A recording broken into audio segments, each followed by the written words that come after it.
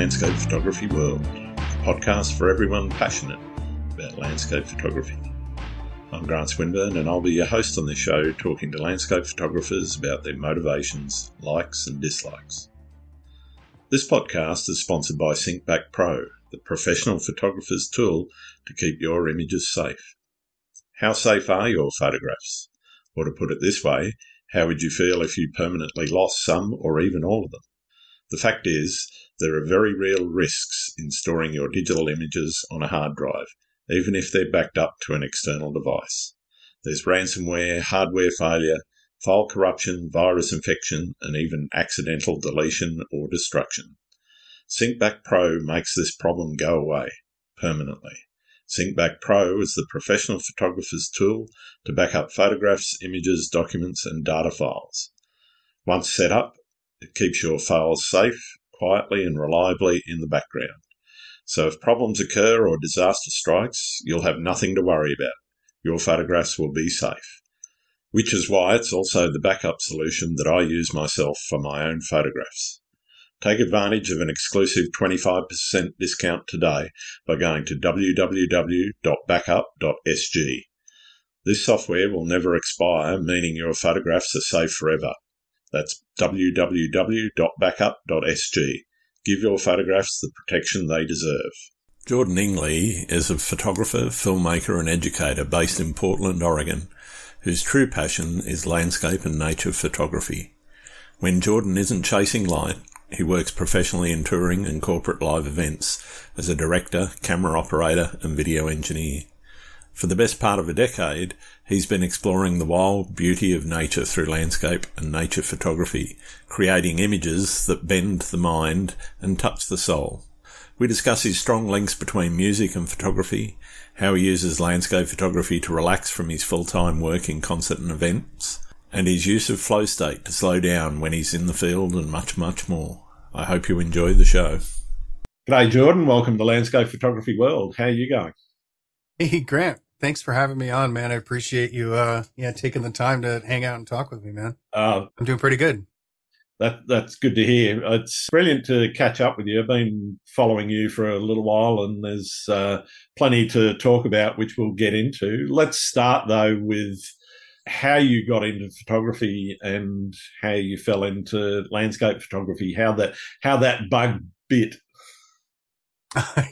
Man, what's funny is I was kind of just thinking about this conversation we were going to have today, and I started to kind of like write out a little bit just to give myself some notes, and I realized I've been out of high school for 20 years now. Wow.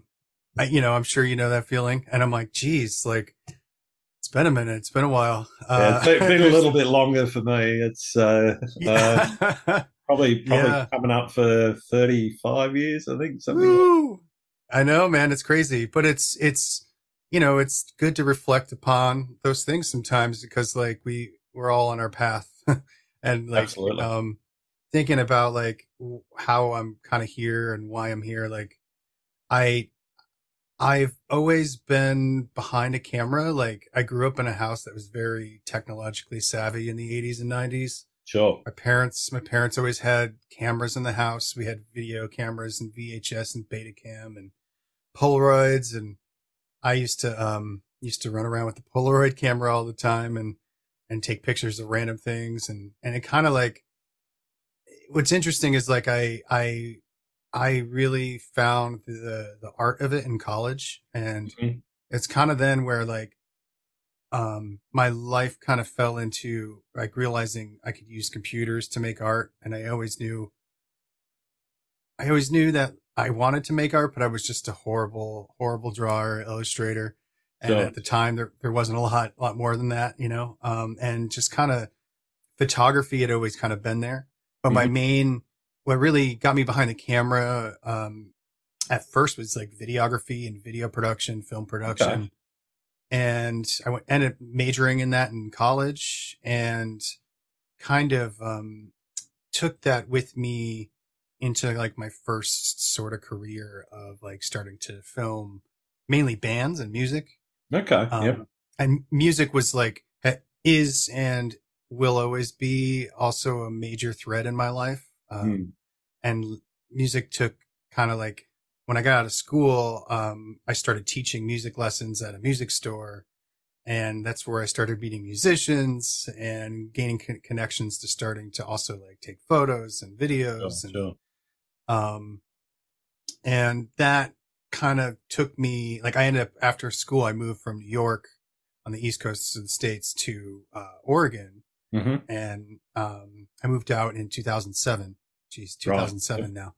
Yep. And that experience of coming out here and seeing like a totally different landscape. And I'm super blessed to be kind of like, I live in a place that people, come here to be tourists to, you know, like my backyard is filled of like things like this and around me, you know? Yep. And I'm, you know, that process of kind of like moving into more of a natural wild area and then music kind of like took me down the path of photography.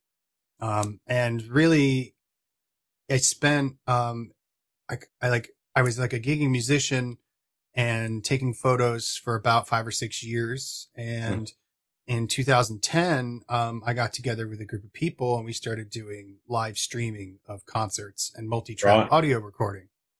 And this was like 2010, like nobody was even thinking about streaming at the time. Yeah, it was a pretty rare thing in 2010. Yeah. Yeah. And even then it was like Spotify was just coming out. So the idea of streaming audio was, you know, before our time. And, it was one of those situations that gave me a lot of experience with camera systems and streaming and mixing audio. And I was taking photos and doing all the social media at the time. And, as that startup kind of fell apart, I found myself working, I got myself a job at a local venue in town that does corporate and large scale events and shifted, my work life into doing, more corporate stuff. So, things like, large conferences and awards dinners and, you know, all sorts of things in between. Yeah. And that kind of like took the load off of me trying to do freelance video and photo work. Yep. And that's when I kind of settled more into doing photography as an art form. It's like I had that opportunity to like, okay, the time behind the screen was now for me and not for somebody else. Yeah, right. So, and even at that time, I was still mainly shooting concerts and then like dabbling in more nature photography. And, you know, I loved shooting concerts. I think it taught me a lot about reading light. Taught me a lot about reading people's expressions. Taught me how to avoid people at popular lookouts because I had to dodge drunk people, you know, at music venues. It taught me a lot, but once I kind of started seeing nature photography work that was more, I don't know, exciting to me, more magical, more, you know, out of this world. I think that's what drew me even more from like shooting concerts to really honing in on like a, you know, a passion I had with the camera and, in terms of like nature stuff. And at that point in my life, this is like 2016 or so, you know, in real life career of like live production, I kind of settled into, becoming a video director, and I was doing video systems, camera operation, doing a lot of like LED screens and projection, and that part of my life was really taking off. And that's what kind of just made me kind of not do concert work anymore because I was constantly around thousands of people. Like at that point, the shows we were doing could be massive and they could be week long. And, I started freelancing on the side doing that work too. And it eventually actually took over. Like I left this job I was at for 5 years and went 100% freelance. Live events. Where are we now? 2017. And that's kind of like when nature photography hit for me was 2017. And kind of the beginning of this story, this Yeah. chapter. Okay. Let's delve into nature, I guess. What is it about that makes you, it, how is it that doing that makes you feel good? Because for me, and for a lot of the people that I talk to, that's the reason why they do it. It's either a mental health thing or a physical health thing. They're doing hiking, and the photography started off as a thing on the side, and now it becomes the reason for the hike. What is it to you? Well, man, I think what it became a therapeutic thing for me. Like it became.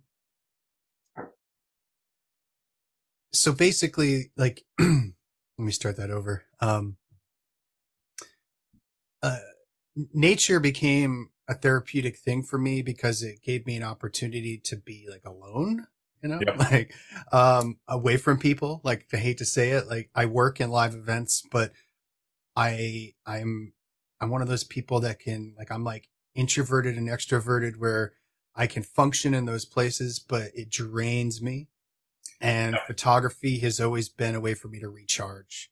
Yeah. And, I've always been drawn to nature. And once I was able to connect like my love of nature and then creating something, I think that's what clicked for me. And I think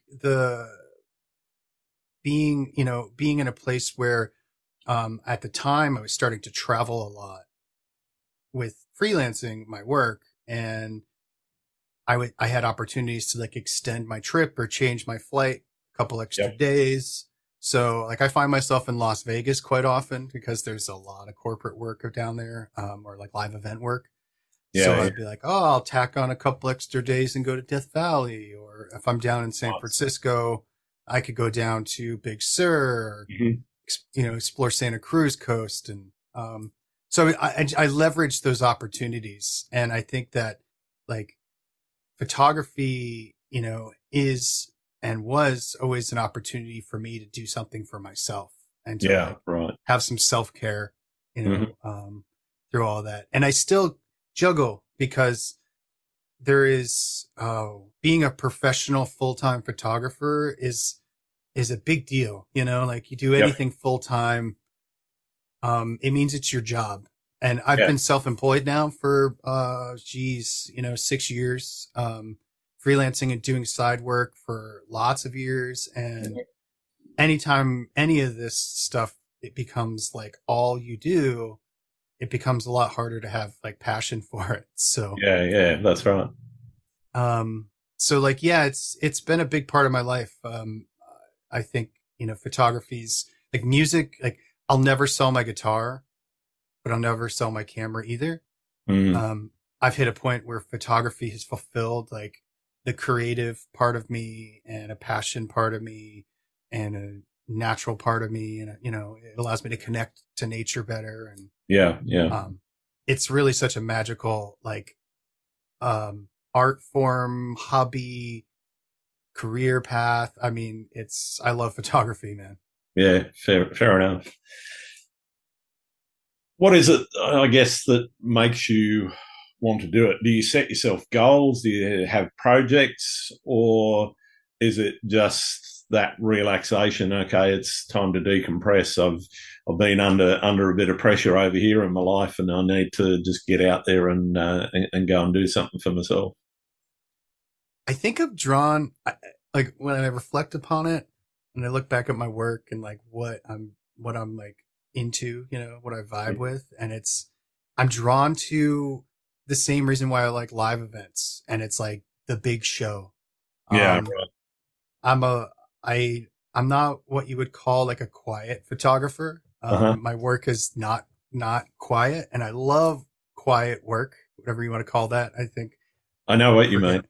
You know what I mean? And that's great. Less vibrant, less impactful, less in your face. Yeah.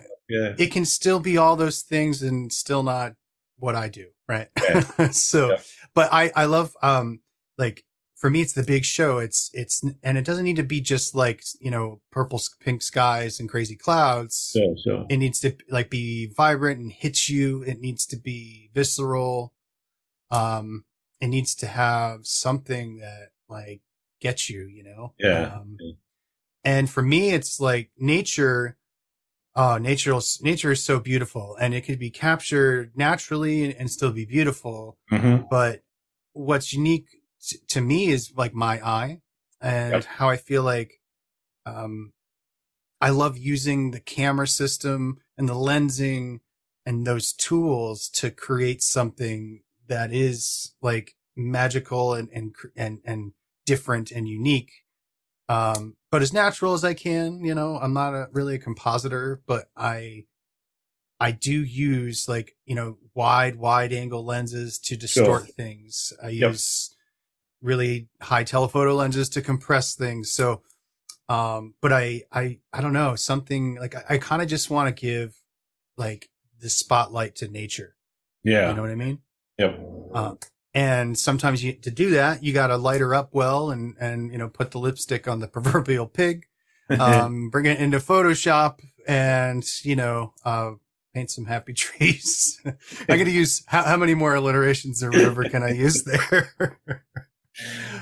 Yeah. I don't know if that answers your question, but yeah, kind of. I guess what I'm interested in is, do you do a lot of planning on your shoots, or do you? Yeah, I mean, it's been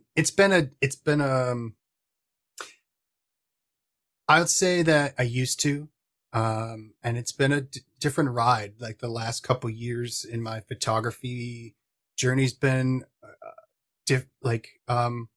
less of that. But I used to plan all the time, and now I feel like it's about when it feels right, to go out and shoot, Yep. Though I'm still planning, and I'll say that like I catch myself over planning sometimes or getting super stressed out. I think that's the main thing is managing anxiety. Yeah. And like, you've been out, you're like, oh God, what does the one app say? What does this other app say? Oh, but the light's over there. Yep. Am I at the right point? Oh God, what's over there? And, the sun's coming up, but there's a big bank of cloud on the horizon that's not forecast, etc. Exactly. And I've kind of prided myself over the years to like, take advantage of what you have when you're out there.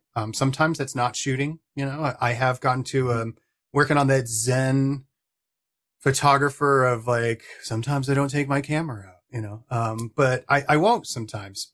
Sure. But I also find that like you learn to eventually take advantage of whatever you have when you're at a place sometimes. And if you can walk away with images you're proud of, even if the sky isn't exploding or the waves aren't crashing, that's growth as a photographer.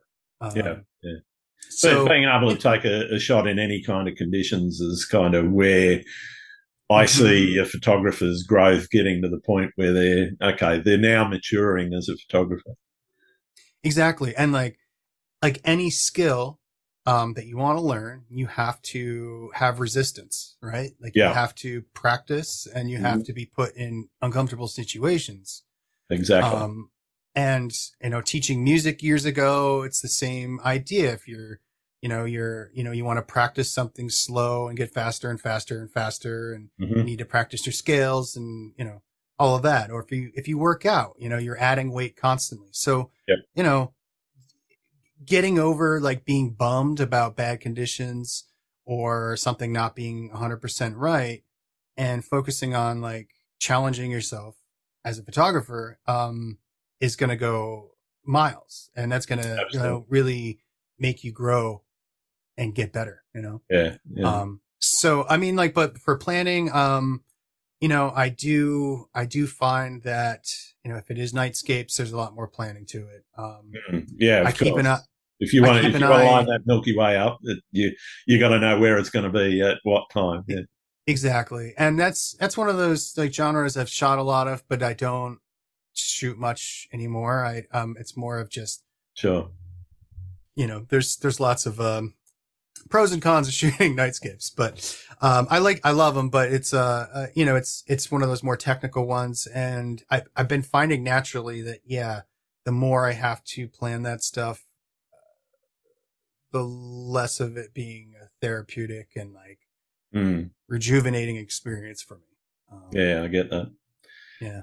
In terms of going into the field with that concept, and then sort of coming away disappointed that you didn't quite get the conditions, or you were doing an astro shoot and the clouds came over and you just had foggy conditions, for example. How do you deal with that disappointment where you have actually made that plan, you've got that image in your mind? Is it, I'll come back next time and that's it? Or do you, how do you deal with it? I think nowadays I push myself to find other images, other photos to be made. I also try to enjoy being in nature too, enjoy just being on the edge of the lake, overlooking the thing, hearing the waves, whatever it is. Yep. That's a harder one, of course, especially if you're spending money and time traveling, it's the first time to Iceland and it's just rainy the whole time, whatever, I get it. Yeah. It's a hard one to deal with, but man, I feel again that I try to find other images I can shoot, pull out a different lens.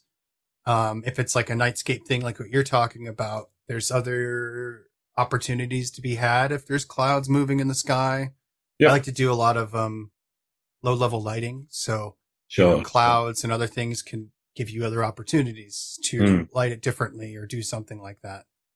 And then there's always I remember this spot. This was a scouting mission. I'm just gonna, have a beverage and enjoy myself and, come back next time, Yeah. I think that enjoyment of nature is one of the skills that, and I call it a skill because it's something that you can learn, because there's a lot of people that wander through natural environments, and to me, I can't see how they can be enjoying it because they're walking around with their nose in their phone, or they're walking around with a boombox listening to, thrash metal or whatever it is that they're listening to. And you kind of go, or even their faces behind their camera the whole time. Yeah. Exactly. I mean, it can be just as bad if you're staring through your wide angle and you're at absolutely the most beautiful viewpoint ever. Yeah. Right? They're spending more time behind the camera than they are actually enjoying themselves. And to me, as I say, it's a skill that's learned. How have you sort of developed that skill for yourself? Well, I was just thinking as you were saying that I'm just, again, very blessed to live in Oregon. Yeah, because living in a nice place like that helps. Yeah, because I mean, my office, I can see the west side of Portland, so I can tell.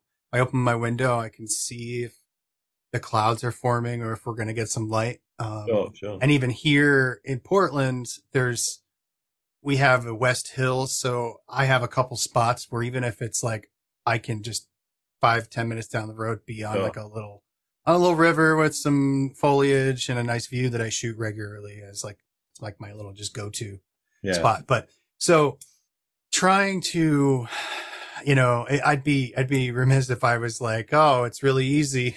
Just oh man, because I live here. But I feel like it's, like we said, right? It's sometimes putting the electronics away and just being in that moment. And I feel like one of the issues stems from people seeing all this work on social media. Yep. Who aren't natural people who haven't spent time in nature. Which is fine, right? But it's people don't quite understand also that connection to it yet. Yeah. And so you have people go and visit Yosemite National Park or Glacier National Park. They see all these pictures. But they've only ever lived in a city their whole life, or don't understand, they're just not connected in that way. Yeah. So, and so if you have, photographers who see a picture, they book a flight, they do a thing, it's going to be much harder for them to connect to nature that way. Yeah. Definitely. And I feel like, those sorts of situations, I'm a big fan of photo workshops, asterisks, good photo workshops. Yeah. They are opportunities to kind of be able to let go and have somebody guide you around, and give you an opportunity to just focus on like photography. Mm-hmm. And, or even doing like, non-photography hikes and other things like that would help you connect more, let go of the camera for a minute. But it's hard, I get it. People like have, schedules are tight. Like I said, you're traveling a lot. People have to plan and like, if you get one weekend a month and you show up to your spot that you've been dreaming about for weeks and it sucks. Yeah. it's a hard pill to swallow, Yeah, definitely. How would you define success in your photography? Oh, geez, I have to be like really honest. Like it's not part of my vocabulary. Okay. I'm not trying to cop out on you. No, that's fine. Any answer is a good answer.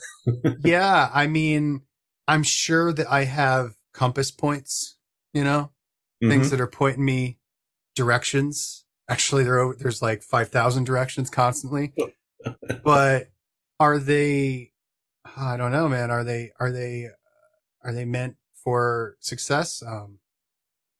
I don't even know anymore, Okay.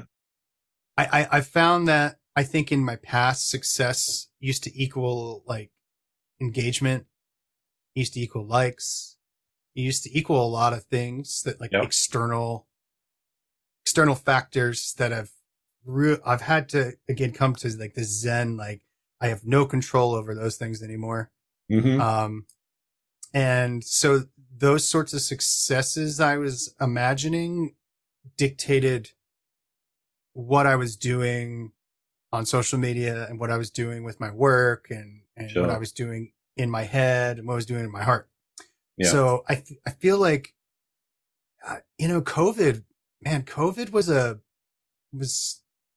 a big factor in a lot of changing of brain chemicals. We'll just say that, Okay. like the world changed, and whether it was like, macro or micro, and like, I feel like there was a point that even for me, who was working in live events, that being my primary source of income, and doing photography, and I was starting to teach, and I was pushing my photography business at the time.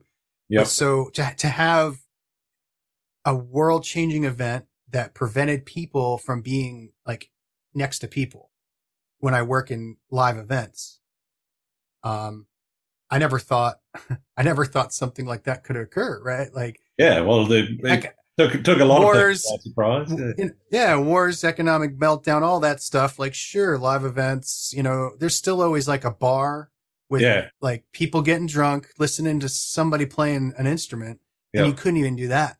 Yeah. So that was it was a big thing for me. It was like at the time, up until COVID hit, I was flying. In 2019, I had 100 flights. Wow. Or like 105 flights or something. I was traveling that much. And my career there was doing great, but I was busy. I was gone. And then it was like record scratch. Yeah. And that was an opportunity to reflect, man, so what, kind of coming back around to the idea of like success, like at that point, I didn't even know if I was going to have a job anymore or like my career. I didn't know if we were going to turn into zombies. And like, I didn't know what was going to happen. So I think that was an opportunity to let go of what success was and kind of focus more on like, keeping yourself fed a little bit, Yeah. And so like now with photography, after all that and kind of going through things, I think for me, it's about releasing work. It's like my new mantra, my new vibe for the year is like produce, not so much produce more work. It's like finish and put out more work. Yeah. Right. Really, like, and I, I also was super lucky between 2018 and 19. I shot a lot of photos. I'm sitting on years of unedited images. Mm-hmm. So like getting back to this idea of like kind of circling back to planning and getting out and shooting, I've been leaning into like processing and working here, getting the images I've already shot done. There's plenty of work to do there. And I juggle that sometimes. Sometimes it's like, yeah, I could go out and chase the light, have that experience, but I've also now like amassed a lot of work that I'm really proud of that's not done yet. Yeah. And I take my time with my work. I let it marinate. I like to smoke my meat, not microwave it, Okay. So yeah, that's long answer short, or yeah, that's as I say, any answer is a good answer. Yeah, man. In terms of, I guess, that expressionism in your art, or the expression of an emotion, what is the primary emotion that you're trying to express with most of your images, or does it depend on the image and it's just different every time? I feel that there is a primary one, but I'm not going to tell you what I think until. Oh yeah, okay. I want to. Yeah, I love to hear it. I think sometimes it's excitement. Mm-hmm. I think a lot of times when like the images that I'm releasing, like 90% of the time, my excitement behind the camera is just jubilant. It's all over the place. Either inside or outside. I've been known to curse and yell when I've seen certain things happen naturally before me. So I think maybe that's the first one in my head is like excitement or something like that, like, wow, look how beautiful nature is, or wow, look what, look at this show she's putting on. So but yeah, man, I think that's kind of the first place I go. And like I said, I'm attracted still to the big wide angle, like expansive, unique views. Mm-hmm. Which it's interesting because like it also comes from my photographer, like concert photography world, where like most of my work was either fisheye, really wide angle, bands, lights, crowd, people having a great time, or the whole scene. I used to 70 to 200 fingers on fretboards, expressions small. Like, so now in my nature work, I'm like individual sweat beads dripping down the face. Yeah, man. So to me, that's like the equivalent of like ultra wide fern in front of a waterfall, or macro, or really tight, compressed, more abstract stuff. And that's where I love to be in my work. And to me, that's kind of like extrapolating this almost psychedelic, almost, otherworldly thing that is naturally occurring. It's all around us. Of course, again, utilizing the tools we have to like really get that point across. You know what I mean? Yeah, well, you pretty much know what I was going to say, particularly with the wow. It's like, wow, check out what I'm able to see. Check this out. Don't you wish you were? Well, that's the beauty of photography, right? Is that it is kind of it's kind of a selfish / egotistical art form. It's like, absolutely. Look at what I'm looking at. Yeah. And I think that's, to me, what's really powerful behind it. It's how I see the world in a frame, in a single square, rectangle, whatever you want it to be. This is how I see the world right now. Look at it. Look at this photograph. Oh my God. That's like that meme. But yeah, I feel like it's almost our responsibility in a lot of ways, or it is a responsibility, if I could rephrase that, as a photographer, that it is how we are choosing to show people the world. And absolutely. Yeah. I love to hear that I kind of got that across to you, Oh, definitely. Yeah, man. You mentioned you don't do a lot of composite work. Where do you sort of stand with that enhancement of images? Obviously, there's a lot of people, that I guess right into that totally naturalistic. Here's almost a raw file view of the image. Very minimal processing. You said you take a long time in your processing. That sounds to me like you're at the other end of the spectrum, not necessarily adding color and light and other elements, but I guess where do you sit on that spectrum, or where do you feel you sit on that spectrum?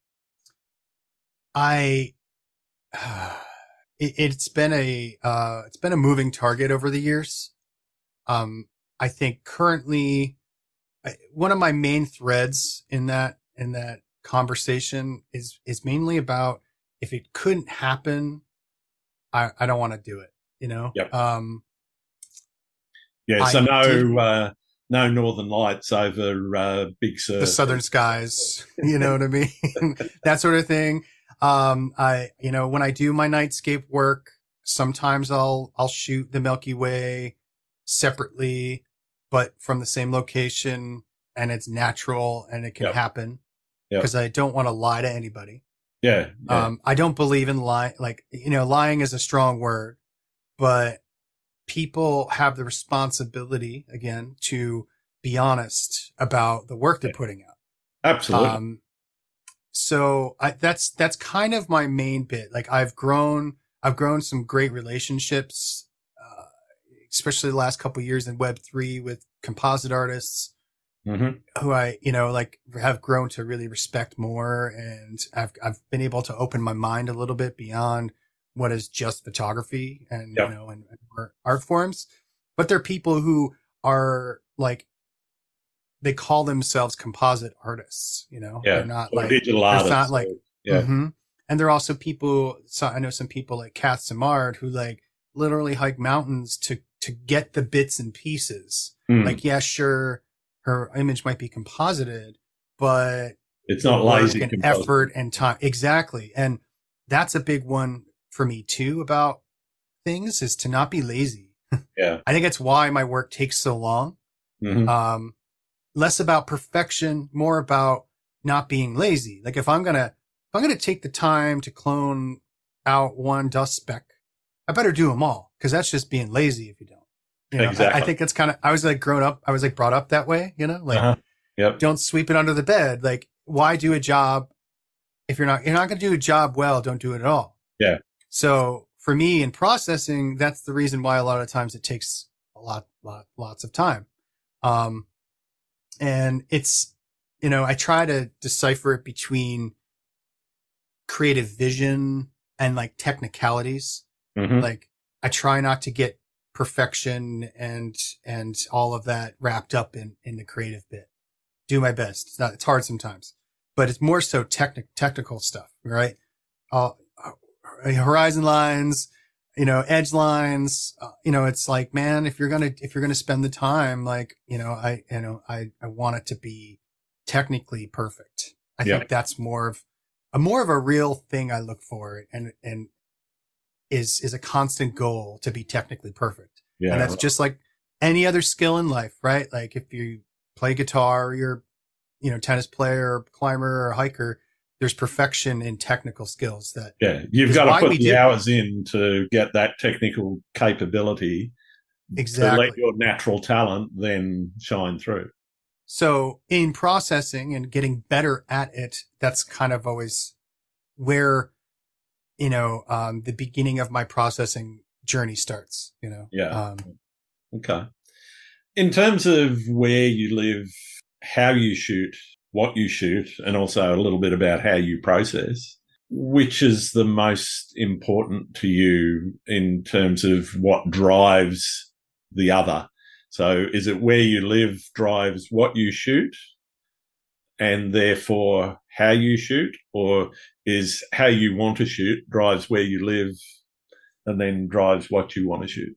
Yeah. I mean, I definitely, I would say, you know, I feel like I'm lucky to be in the location I'm in.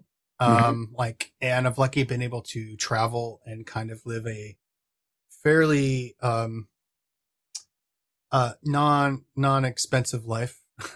You know, I've prioritized certain things in my life, that have given me opportunities to go to a lot of these places. I, you know, there's a chance that I won't always be here in Oregon my whole life. As we get older, you start to realize those things sometimes. And, Yep. you know, for me, I would love to make a choice. Like that would be the dream, the like retirement, you know, quote unquote, would be me being able to make a conscious choice to like move somewhere strictly for photography. Oh yeah. I already know where it is. It's like central southern Oregon coast. Okay. Yep. You know, it's on the coast. I love the ocean. I need to be driving distance from the ocean. So I guess that maybe kind of answers your question a little bit is I need to be able to like drive to the ocean, wherever I live. So like Utah, it's beautiful, you know, desert, Arizona. I like to visit, but I love it in the Pacific. You don't want to live West. there. Yeah. No, I don't want to live there. No. It's like gray and rainy. Yep. My skin isn't dry. You know, there's all sorts of benefits. And the Pacific Ocean is just, I could shoot only that my whole life, man. And I could find everything I would ever need to shoot up and down the Oregon coast. And I'd be happy, you know? Okay. Yeah. I know you love the seascapes, right? Oh yeah, I'm definitely a seascape guy. If I don't regularly get knee deep in salt water, I've got a real problem. Yeah, man. It's something that a lot of people don't like get to experience. Yeah. And you know, it's a different type of shooting. You know, like very much standing on like an edge cliff looking over like a valley's great and all, but you know, you get on, you know, I don't know if you wear any sort of like gaiter or waders or like socks or anything, but I've got a set of rock shoes which have got like they've got little cleats in the bottom, studs on them. Yeah, yep. Yeah, so they're made for rock. I have an affinity with rock fishermen, so we get a lot of people here around. Oh, that's cool. The coast that go fishing, and quite often they're the only other people I see at you know, pre-dawn, because they're out there trying to snag a meal or whatever. I'm out there trying to snag a bit of light, and so yeah, I've got those. They're like neoprene rock boots, and that's great. Yeah, nice. I'm jealous. You, like that sounds. I remember those days of like having a little place that you could go to, and the only other people there were like a local, you know, who was like fishing or something. And I mean, there's still some nooks and crannies around me, but those are the days, man, where you could still have those little secret spots. You know? Yeah, I'm sure that's why I want to live on the Oregon coast, because then I will know I'll have those spots too, right? Where the tourists That's aren't. exactly right. I mean, don't get me wrong. There's plenty of places I can go where I can find people if I want to. Yeah, there's always There's always early morning job. Are you in? You're in Australia or New Zealand? In Australia, in Australia. Sydney. So yeah, in Sydney. Oh man, yeah. It's been a dream of mine to get down there one of these days. You should come over. It's worthwhile. I've actually what's you know, beautiful thing about Web3, and like I've grown some great relationships with a lot of other artists, photographers all across the world, more so than any other social media that I've ever had. And I've grown good friendships with people down there. And it's like really cool to get that vibe and your guys' culture and things in the mix. And again, I'm in like DM threads with people across different time zones where it's like people are tagging off like, all right, see you later, United States. And then like the Aussies come in, talk a bunch of shit all night. Sorry, I don't know if I'm allowed to swear, but it's my first one. I'm actually surprised. I'm usually a potty mouth. So, but I'm envious. I've since I was a kid, I always wanted to visit there. Can't lie. It was probably Crocodile Dundee that made me want to go down that street. Well, I got to say, a lot of that is sort of frowned on by Australians. They look at it and go, I'm sure. I've realized you don't want to go down there and be like, where's Peter? What's his name? I forget. It's a national treasure, isn't he? I don't know. Yeah. But I don't want to get beat up by anybody. No, that's right. I mean, if you do get down here, hit me up and we'll definitely find a little seascape spot. There's a couple of little beaches I know. They sometimes get crowded, but sometimes you can get there and you're the only person on the beach, and the beauty. I mean, I don't know about you, but the beauty of seascapes is like you don't need a lot. You don't need iconic things to shoot seascapes a lot of the times. And this is me being lucky that I have the coast here and I have lots of options. But the reality is some of my most favorite crazy wide angle shots were a couple stones in a foreground with something in the background and some good light and a wave. Yeah. And that was like nowhere near a popular spot. Right. Yeah. And water creates such unique compositions. You can come away with 100 different images that you're like, that could be, bangers, as they say. So I got a hard drive full of exactly. bangers to be, I call them. Yeah. And you know how it goes. Like you get a great composition and you can just lay on the shutter and every wave, turn, move is a new image. Yeah. So, and a lot of those, like, of course you want to go see icons, but the coast is changing all the time. That even those icons are a lot different than the last time you were there because of erosion and waves and whatever. You go there at say 6 to 8 weeks apart, and the tides have changed, so everything looks different in high tide than it does in low tide, and the mid tides look different to either of those. So I think it's why I'm so drawn to it, and like and other colleagues, friends who are into seascapes, like. It's always that it's just a different, there's so much dynamics there. There's so many, it changes so much that it's hard to get sick of. Mm-hmm. And like, I'm buddies with Nick Page and I've done I did a workshop with him. Like I went on one with him on the Oregon coast and then helped him co-lead one once. And I've dipped in because like he always throws one near my birthday and I usually go on a coastal run on my own. And you talk to him and like he's taken people to these spots for years and years that like every year is different. Yeah. Every year is unique. Even he is somebody who never gets bored with it either. And like, so I love seascapes and I love that as like I love being able to introduce people to that too, especially. Yeah, absolutely. Who have never even seen the ocean, who are photographers. And I'm like, God, you got to come here, Yeah. And then we can go to a mountain and a river and a waterfall, a bunch of other things. Yeah.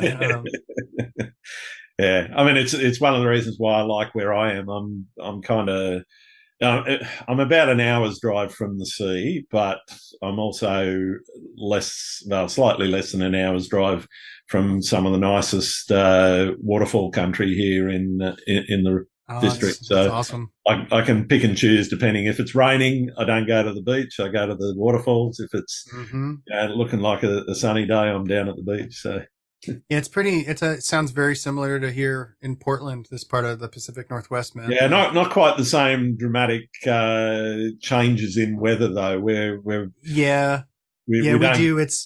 They used to be more stable, but climate change and things. Yeah, that's it. Weirdness. We don't get a lot of snow. Though occasionally up on the Blue Mountains, which is that waterfall region I was talking about, we do get the odd. It's a dusting, It's a crazy experience because I remember the first time I moved out here from the East Coast and went up to Mount Hood, our main volcanic mountain over here, and in August put my feet in snow for the first time, or if I guess for you that'd be whatever your peak of summer is. So, and it was like, wow, I've never experienced something like that. It's pretty wild, man. It's really, really lucky, blessed to be out here. I will only leave here if I have to. Sure. If you know what I mean. What's your most memorable shooting experience? One of my most memorable images, huh? It's a really hard one. I think I have to go with this image, Howling Dog's Throne. Mm-hmm. It was the first time that I actually got to meet Nick Page. Okay. And I was on a workshop with him.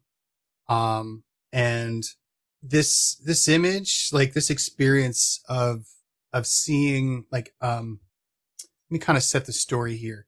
We had been out shooting waterfalls all day, and it had been really overcast and crappy out. And we were about half an hour inland.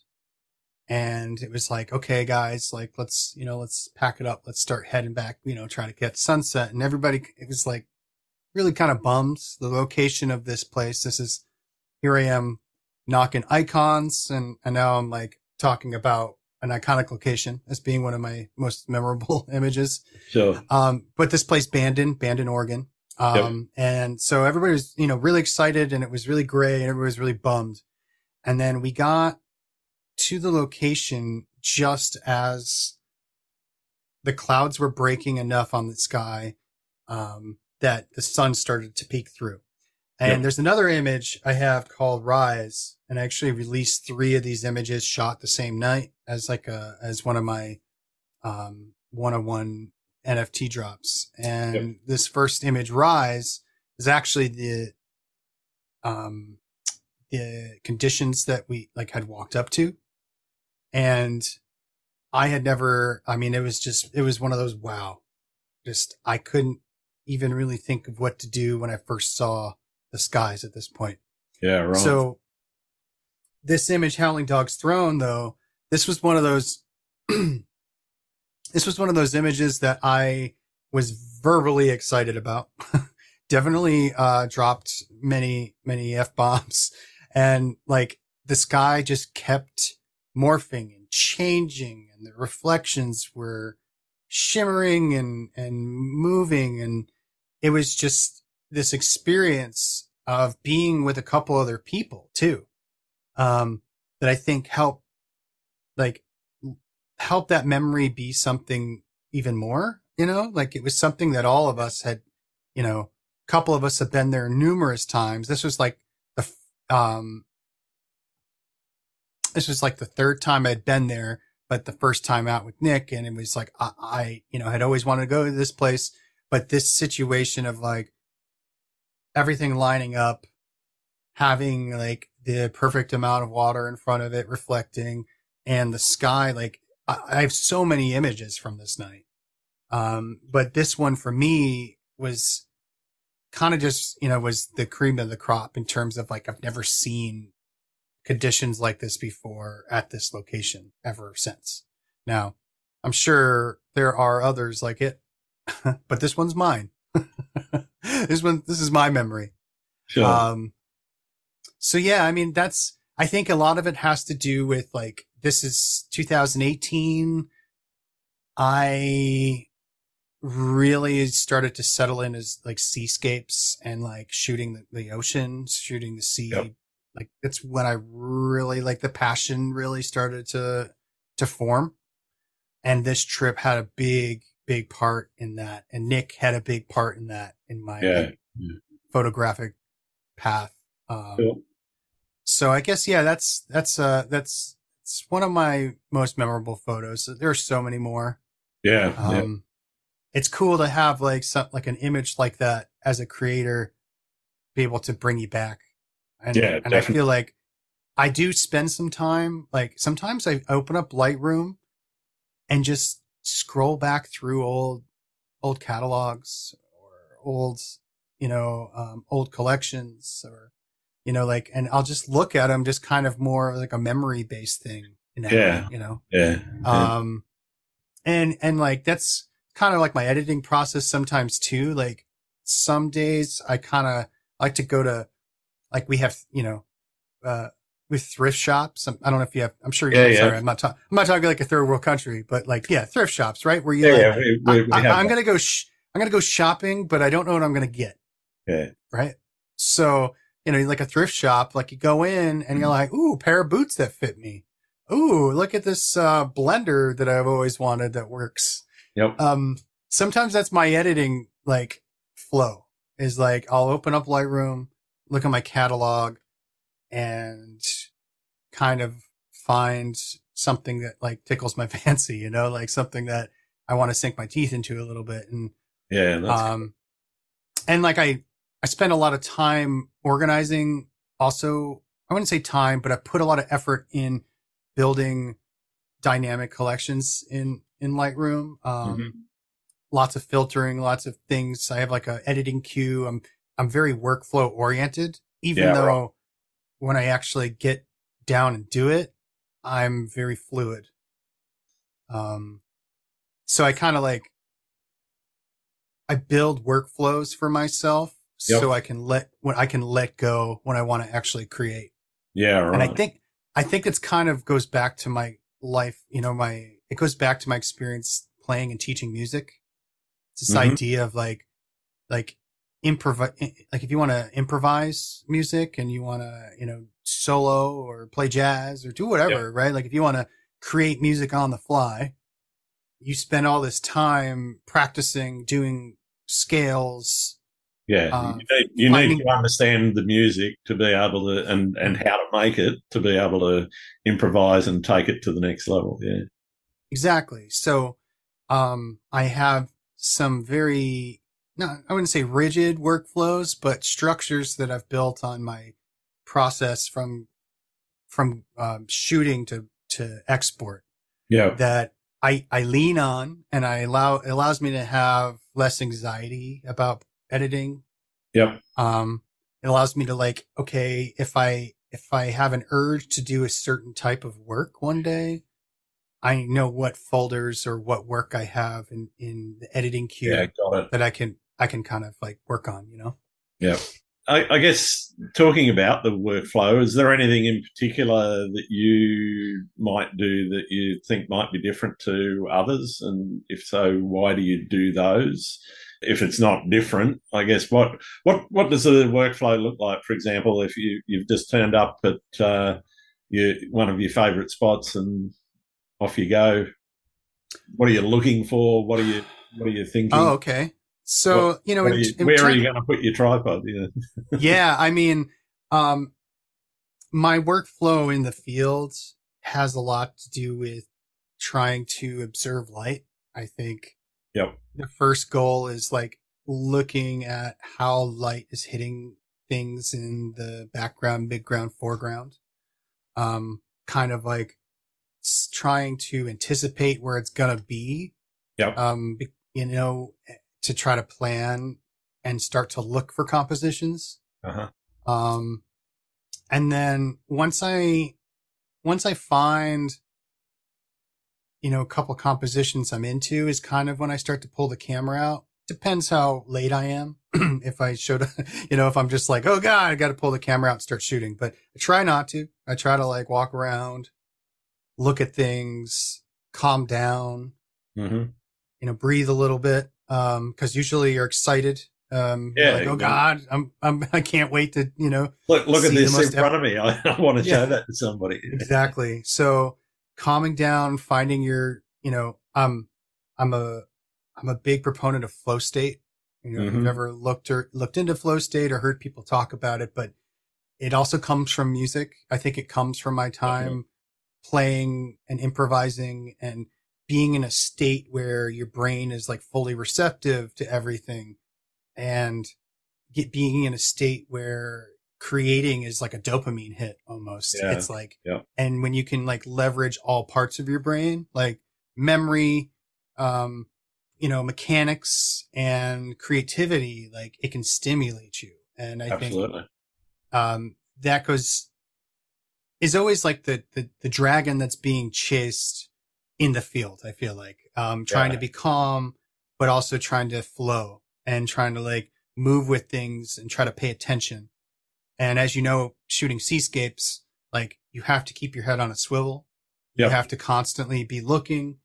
If you're shooting near water ever, you know, I have lost gear, almost lost my life. I've seen people get, you know, it's, you can you can, like, you need to pay attention when you're shooting near dangerous things like that. And I feel like being able to like center yourself and just calm down and take a moment to like walk around is a very big part of my like workflow like that. And then when it comes to shooting, I'm like, I I'll say, I don't do it all the time, but if I'm shooting more wide angle shots, tripod type, my typical style of work, I'm shooting for exposures and then I'm shooting for focus stacks, and I always shoot them in the same order. You know, I try to like get my base exposure and then make sure I'm not clipping my highlights. If I need to get some more shadow detail, I'll take another exposure. And then if I'm going to focus stack, you know, go get my closest shot, rip through the shots and then review them. Yeah. And then if it's like a situation with like seascapes where you're not so much focus stacking as much, you're taking a bunch of water shots. You know, I'll try to not beat the dead horse and try to like take enough that I feel really good about and then move on and explore. But I try to like have that process. So I'm not fumbling with my camera. I'm not spending too much time doing, and I'm spending my energy and like self creating, you know, which goes back to like taking the time at home, getting comfortable with your equipment. I remember back when I first started shooting, like I'd spend so much time in the lab, just pulling a camera out on a tripod next to me on the computer, looking, hitting buttons, taking pictures, and like taking it out to my, you know, exactly. And this is me thinking like a musician, or thinking like really even in my live event world and the skills that I'm doing, it's all about repetition and comfort. You know, you don't want the instrument, the tool, the paintbrush to get in the way of creating. So being able to, you know, use your equipment in the dark. So when, you know, even down to where you put your filters, I have a 4 or 5 pocket filter bag, and every time I take a filter off, it goes back in the place it came out of, so that I know tomorrow morning when it's dark, I can go to that pocket and that filter will be the right one. Well, you hope it's there. I hope it's there. Yeah. That's my problem. Is I'm like, I knew it was there. But I was gonna say too. I am exceptionally anal about my pack. Not so much. Like more so, like I put a lot of energy into how, what, where, when, and how, why. You know, where everything goes. Yeah. And I've been using f-stop packs for years, and I have multiple inserts for different things I'd be doing. And I used to do a lot, like I used to do more time lapse. I was do videos sometimes. I have different packs, different kits to bring with me. Yeah. Right. But like, it's all about like repetition and keeping things in a structure form that don't need to be creative, right? Yeah. Like you don't need to waste your time being creative, setting up your pack every day, you know, like, so spending the time, finding that works for you, going out and shooting, and then taking that time, like when we talk about workflow, the most important part is kind of doing some debrief on what you just went through. Yeah. So that's where it's like getting your images, culling them. Like I cull most of my images, or at least start rating stuff as fast as possible. Yep. And then they'll sit forever. Excuse me. But like with the, you know, getting these non-creative, like annoying things into personal workflows, will make you grow as a photographer faster than you can imagine. Absolutely. And it will make photography be more fun, and you could be more creative if you do like boring, uncreative stuff at other times. Right. So exactly. It's that same idea of like, you want to do a triple Lutz. Well, you got to go a double Lutz first. So, yeah. Well, you got to nail the sink first, and then the double. Yeah, you got to be able to ice skate first. So, you know, or whatever. Yeah. But yeah, I mean, I'm a work, I taught a couple, taught a couple digital courses during COVID about workflow, and it's kind of one of my more like I haven't been able to work on it much this year, but it is maybe another one of my 2023 goals is like, I want to actually put out some classes and courses about this idea of workflow. Yeah. And this idea of creative flow and how they're like intertwined. And like how to find flow state by doing rigid, repeatable workflow things, cause absolutely. I think the magic is when you're out with people and people get to experience that first time of being completely in the zone, as some say, the true flow state. It's just a magical experience. And, I just hope people get to, you can experience it in all places in your life once you understand how to recognize it. Absolutely. So you can be in the zone doing dishes. You can be in the zone vacuuming. And once you start to see those points in your life, I feel like it also, to me, it was life changing. It was one of those, it actually, what kind of put me on to flow state was, listening to a podcast with Alistair Benn. I think is the first time I heard about it. And then again, I heard about it with, Guy Tal. I could listen to him talk so much. And he just gets me excited about creating, to hear the almost like mathematical science interpretation of it. I don't know what it is about it, but like it just jazzes me up to like think about thinking like that, And it was in 2020 where I was like, COVID had hit. I kind of was in that point of like lockdown where I was like, well, I've eaten everything. I played all the video games. I've done all the things. Now I finished Netflix. Yeah, I found the end of Netflix even. Now what do I do? And I started working on my website. And I was like, you know what? I'm going to finally build my own website from the ground up. And I spent most of 2020 doing that. But I also was like, I was having issues being productive anymore. It was in that point where I was just like, okay, I need to put on real pants and do something. Yeah. But I couldn't. And then I found, I heard about this and I started researching a little bit about flow state. And then I found this podcast that's called Flow State. That is the guy who produces it is a DJ music producer. And he's also studies philosophy and psychology. Cool. And essentially he puts together, his podcast is based around this thing called the Pomodoro method. Have you heard of that before? I have heard of it. Yeah. Yeah. So it's this concept of doing 15, 30 minutes of like focused work. And 5-minute breaks, right? Or some amount of like fixed amount of breaks. So the idea is like turn off all distractions, all screens, except for the task at hand and focus on that. And what he does is he produces musical playlists to help drive you through that work session. Yeah, right. And in between the breaks, he talks about people who write and study flow state and other sorts of topics like that. And he's a very like well-worded person. And he has turned me on to other writers and other podcasts and other ideas. And that was a point where I started to see how, we have these cycles of you can focus on a specific task at hand. Yeah. And you have to be clear about the tasks and you have to put the effort into like do the pre-production. As we say, you got to know what you're doing when you start. But you need to be challenged enough. You need to have enough, like, you don't want it to be too easy. You don't get into flow state by things being simple. They need to be hard enough for you to feel like you accomplished something.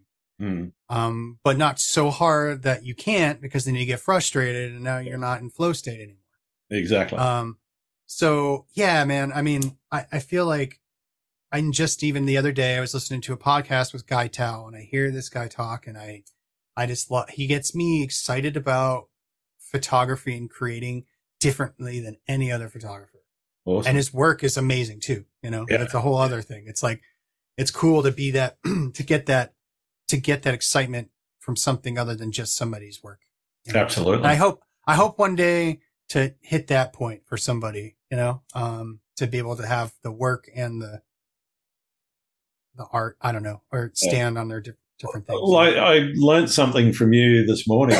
So I was looking through your Twitter feed for a couple of hints on something to ask you about, and one of the things that jumped out at me was a recent tweet that you put up about negative ions and their beneficial impact on people, and the way that waterfalls and ocean spray and all the rest of that contains these negative ions. Talk to me about that, because it just sounds interesting. And I know a lot of people might think, oh, yeah, it's just pseudoscience and all the rest of that. But I guess I'm interested to know more. Yeah. So this new project I've been working on, negative ions, something I'm just releasing tomorrow. I'm not sure when this podcast comes out, but it's mid-January. And I got turned on to the idea of like negative ions from an old photographer friend I used to follow on Instagram. And, it was one of those, like, this idea that waterfalls can be healing, but there's actually like science behind, and this is me speaking as a non-scientist, but there are science behind and physics behind the idea of how molecules could be ionized when they're physically slammed into each other. And so situations like, or scenes like waterfalls and waves crashing and water is a big source of this because they're simple molecules, and, it's easy for them to lose an electron, which essentially that electron attaches to an air molecule and then makes that molecule the actual negative ion. So it's like negatively charged, and it attaches itself to heavier ions and heavier molecules and makes them fall to the ground, and in which case filters the air around it. And it's one of those, like, no duh, right? Like if you've ever gone to a waterfall and a little stream or anything, big one, small one, usually feel pretty good. And there's probably many reasons why, right? Like whether it was a walk or just being out in nature, all these things. But for me, this topic of negative ions is giving me like a creative thread to release, different sets of images that are going to kind of just be related to this concept of negative ions, but not all be the same style or type of image. Yeah.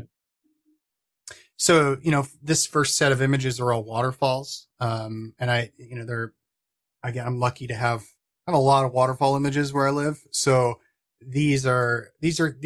I'm releasing a total of 5 images, and they're in different quantities, different supplies for people.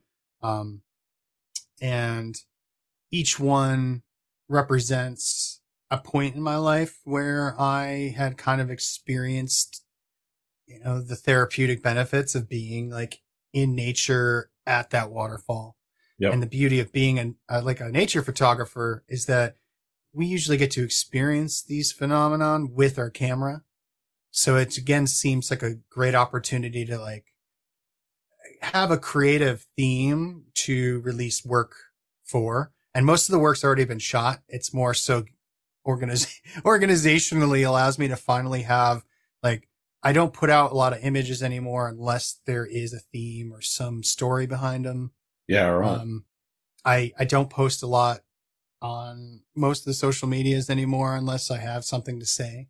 And that's been kind of a process of me letting go of having the engagement and I want to, the work I put out, I want to have intention behind it. Yeah, right.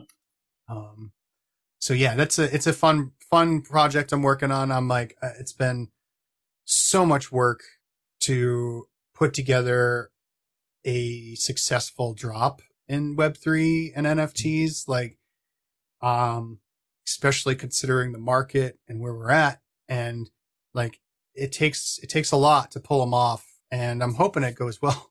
starts tomorrow, but I put a lot of effort in again, like I said, the intention behind what I'm doing with my work and to try to make the art be the number one priority. Yeah. Got it. But it's kind of like, I go back to music, writing songs, coming up with an idea, and you could write a simple song with a sentence, but you kind of want to, you want to flesh that out, or you want to elaborate on that. And there's something to be said, or even if you look at it like songs on an album, it's maybe more of a better example of like, yeah, you listen to one song, but you can't beat like a great album. You can't beat there's the always effort, like somebody puts in the effort to choose which songs go where. And, a lot of times an album, there could be 20 tracks and they make it 7. Yep. Right. So to me, I think it's one of the things I've really enjoyed in Web3 art for me has been a push to come up with an idea of a collection. And I know people have been doing this in galleries forever. I just have not been a successful fine art print salesperson. I've had more success in digital art. And coming from the dredges of Instagram and Facebook, like I've been able to now have a platform to put together work in different forms like that. And have it mean something a little bit more than just being like pretty picture. Yeah. Cool. How do you handle hitting creative walls? Oh, I think the creative wall thing, one of the biggest breakthroughs I had was the flow state, example I was talking about earlier, like figuring out a way to work through efficiently blocks is really important, especially when you need to get stuff done. Right. Absolutely. When it's a passion thing, it's a little harder because there's no deadline. There's nobody like poking you saying, I need you to be more creative and productive, Jordan, but finding a way to like workflows for me, I lean back on them to help get through ruts and blocks, and being able to figure out a way to practice finding, like a flow state with your work will, again, like if you can get away from the anxiety of creating, if you can take the tools and get them out of your way, you're good enough with the paintbrush, like it's not there anymore. And then all you're left with at that point, hopefully, is the ability to create. But this isn't always possible. Sometimes it takes stepping away. Sometimes it takes, there's like longer threads in the story too. Right? I feel like in short term, there is creative blocks that happen that you can like deal with. But in a longer story, it's more of an ebb and flow where in some points in my life, I'm very productive. In some points in my life, I'm very creative, So I've learned to lean on them. I'm like, I kind of take my temperature and go, oh, why can't I process images right now? Oh, it's because I need to get outside and make them. And vice versa. Sometimes it's like I'm totally jazzed and stoked on editing, or like I know I need to focus in that zone, and I can tell, not all the time, but I can tell as I get better at this where my vibe is at. Good. And a lot of times it comes down to like when you acknowledge that you're hitting a wall, that's where you do something else, right? Or I think that first step of recognition is critical, because if you don't recognize it, you kind of just run into them. What do they say about addicts? First step to recovery is admitting you have a problem, I guess. Absolutely. Or whatever. I definitely have a problem. Photography is an addiction. Oh, it is. And sometimes an expensive one. It can be, yeah. It is its own sort of dopamine hit. We can't deny that fact. And acknowledging those things help you, I think, work through, like a lot of times when you hit creative blocks or times like that, they're auxiliary to the actual art, you know, Yep. and a lot of times it's maybe you're not skilled enough to work through it. You know, maybe it's it could be you not being able to make an image look a certain way, or you don't even know where to start with an image. You know, they're all their unique situations. So I would highly suggest people look into, like I said, flow state. This idea, you know, you can check out this podcast. It's really simple. If you're not into the type of music he does, you can always just make your own music playlists, you know, 30-minute music playlists. Absolutely. Hit start, do a thing, you know, maybe that's, I'm a huge fan of photography tutorials.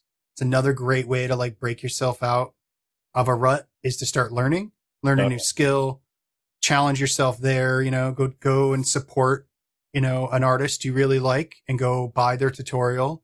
And that can really help break me out of a rut sometimes too. Yeah, totally.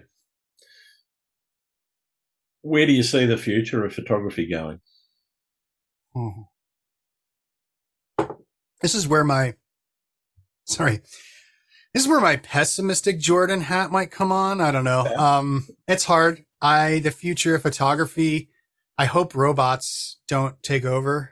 That's my biggest one. I'm worried about the. I have I guess I don't know whether you call it a theory, but a preposition that people will always want to be creative. They will always want to get outdoors, and unless the outdoors becomes so totally unpleasant that you don't want to go out there, then, you know, you might have a robot do it. You might have a robot do it. But, you know, to be honest, for me personally, it's one of the reasons why I haven't bought a drone. Mm-hmm. You know, yeah. The connection. Yeah, right on. The connection between being in a place, being able to see that, envision that, and then capture that, take it back, process it in a certain way. For me, putting a robot like a drone or anything else, whether I'm controlling it or it's AI controlling it, it just loses something in my personal opinion. Now, I love drone photography. I think some of it is absolutely fantastic. So I'm not knocking that, but for me, as a creator, I'm sitting there going, it's not what I want to do. You know, same as I don't want to necessarily go and take wildlife shots or portraits, you know, landscape. I'm the same way with drones, man. I bought one, shot around. It was fun. It was exciting. Almost crashed it a couple times. Yeah. But I realized it took me away from the experience. It's like that separation. Yeah. And anytime I'm like, okay, get the drone. Can I fly here? The thing is the battery charged. Oh my God. What's that? Okay, you know, that is the antithesis of the shooting experience I want to have. Yeah. Like it's already exciting enough. There's already enough stress. And like, I don't want to be worried about if I'm bothering anybody. I don't want to worry, you know, like, so I feel you. It goes back to, yeah, like just, you know, finding the thing you're really passionate about, you know, and just leaning into that. Yeah. But I guess that goes to the point that I think humans will always want to be creative, and therefore Definitely. There will always be a place for it, and humans will always want to see, well, maybe they won't, you know, in the future. And that may be the death of landscape photography, you know, that people don't want to see human created images. If I took a more optimistic, more positive view on it, I feel like the more AI generated stuff should make human made things worth more or valued better, you know, valued more, however you want to look at it. But it's, you know, you might be able to like I've seen some AI that looks perfect, like perfect photography, especially totally. Not so much landscapes yet, but a lot of portraiture stuff that makes me go, oh, you know. Yeah. I can see real threats for, say, product photography and maybe or graphic design, or graphic design, or any of that sort of like that would normally be made by somebody. And the same deal. I have a buddy who's like that creative aspect is gonna the handmade graphic design, handmade sort of product shoot is probably at some risk. I doubt though necessarily that it's not gonna evaporate in the next 5 minutes. But it's kind of like, I feel like Napster, or like, you remember back in the day when digital music came in, where it was like, oh God, the recording industry's done. Well, photography's been dead for every year for the last. When stock photography died, right? And then everybody was like, oh God, photography's dead.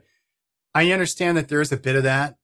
But the only issue is when if you look back at any of those things, large amounts of people lost their jobs for a very small amount of something. And this small amount of something happens to be like a robot. I'm overgeneralizing, but it's cool that people now have the ability to create more. I'm a big fan of creating, be creative, make things. Yeah. But it's also important, like I said earlier, about being honest and truthful with your work. And like, we need to differentiate, I think, when AI work is being used over lens-based work or whatever. Yeah. But that's my, I guess, again, semi-negative, pessimistic, optimistic viewpoint. I feel like in photography, I'm really interested to know overall how the photography industry is doing. The last 2 years for me, I've been mainly in Web3. So I put a lot of effort and energy there in this part of my photography path. And it's not always going to be like that. But I've also spent other time with teaching workshops and conferences and seeing the Instagram worlds. And now that I don't spend a lot of time on Instagram, I'm just kind of like, I wonder what the future is. I'm hoping workshops are doing well for people still. I think that's always going to be another one, is like, until we cannot go places, the future of photography is still the experience and sharing those experiences with people. But yeah, I feel like, it's interesting because I feel like 4 or 5 years ago, there was such an explosion of like photographers and people teaching and starting YouTube channels. Absolutely. Et cetera. Right. And now I'm reflecting on it and I'm seeing, and you look at workshops, you look at like in like real world teaching scenarios, I'm seeing less younger people. Yeah. And maybe that's just me getting older because I used to be the younger person, but it's more like, I wonder if that's carrying through in the younger generations. Like, are new landscape photographers coming in? Like we have, there are always going to be attrition and there's always going to be younger people. Are they coming in on the right? Are they coming in with the right values? Mm-hmm.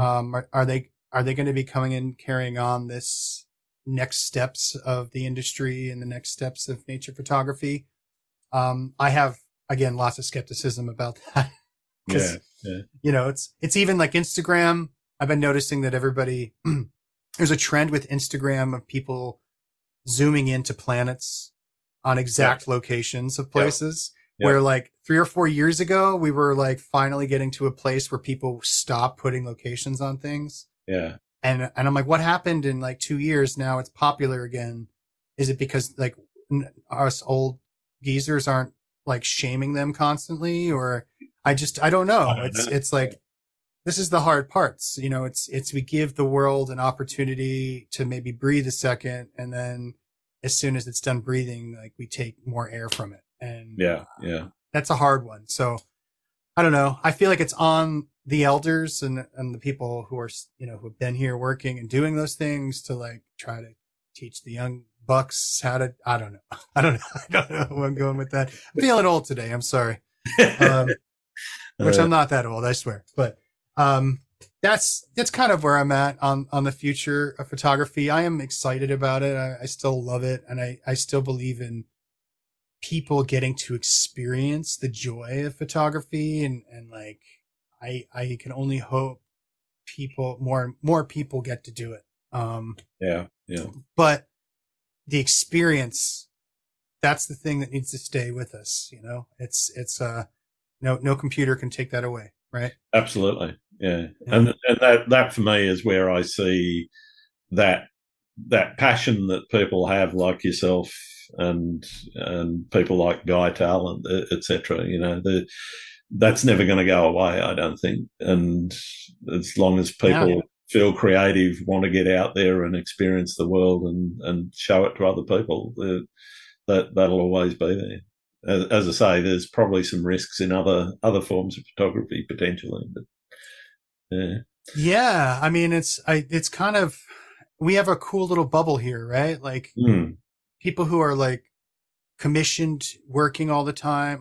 This kind of goes back to earlier, like I was talking about being like amateur versus professional or full-time versus part-time. And I still don't know if I'd ever want to be full-time nature photography because it would take something away from that.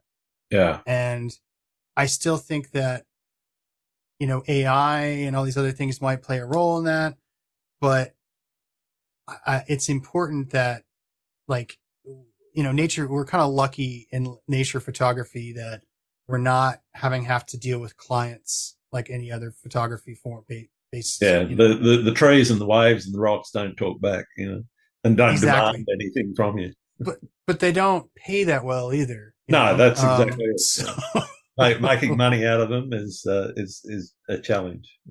Yeah, man. If you could go back and talk to the 10 or 12-year-old Jordan, what would you tell him? Buy Apple stock? I don't know. Geez. I think I would tell 12-year-old Jordan that you're gonna do what you want to do. Yeah. I've been blessed to be able to live a life that I'm like genuinely is like mine. Like, I'm doing what I love. Mm-hmm. I'm passionate about it. I'm getting to do things that have, like, some of the events that I've worked on over the years have been so big that I can't even talk about them. I've been able to work on stages that I never would be able to play music on. Mm-hmm. I've been able to visit and experience natural phenomenon that has blown my mind and been able to, like, I would tell Jordan that it's going to be okay, Yeah. And yeah, buy Apple stock, buy Bitcoin, a whole bunch of it in 2000, whatever, 2011 or, I think of Back to the Future, but yeah, man, I'm lucky to say that I could say to Jordan, I'm 12 years old, that like, you're going to end up doing like the things you want to be doing, and just keep at it, and it's going to be okay, man. That's fantastic. Are there any photographers you think I should be talking to? Guy Tell's obviously one of them. Yeah, I mean, any chance you get for him, man, he's great. Yeah. I love Guy Tell. I always love hearing from Alistair Ben. He's a great guy. Has he been on yours? Yeah, he's okay. Yeah. I got to look at your list, right? Because you got a pretty good list going for yourself. I'm trying to build it. Yeah. I've also got a very long. I'll never run out of people to talk to. Yeah, I'm sure, right? Like, I'm a really big fan of Ian Plant. Have you heard of him before? I can't say I have. Yeah. Yeah, he's a really creative guy, and he teaches. He's based in like North Dakota or something, but he's a pretty well-known photographer, great teacher. He's really big on composition. Yep. Another good person to reach out to would be like Michael Sadovsky. He's a buddy too in the Web3 space, Mind's Eye. Yep. He's got a really great style. Ruben Wu would be great. I mean, there's some people. I mean, there's so many great people, man.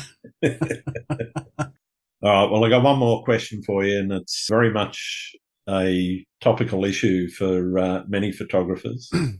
You like pineapple on pizza? Definitely. I love pineapple on pizza, and I'll fight that one to the death. I mean, who cares?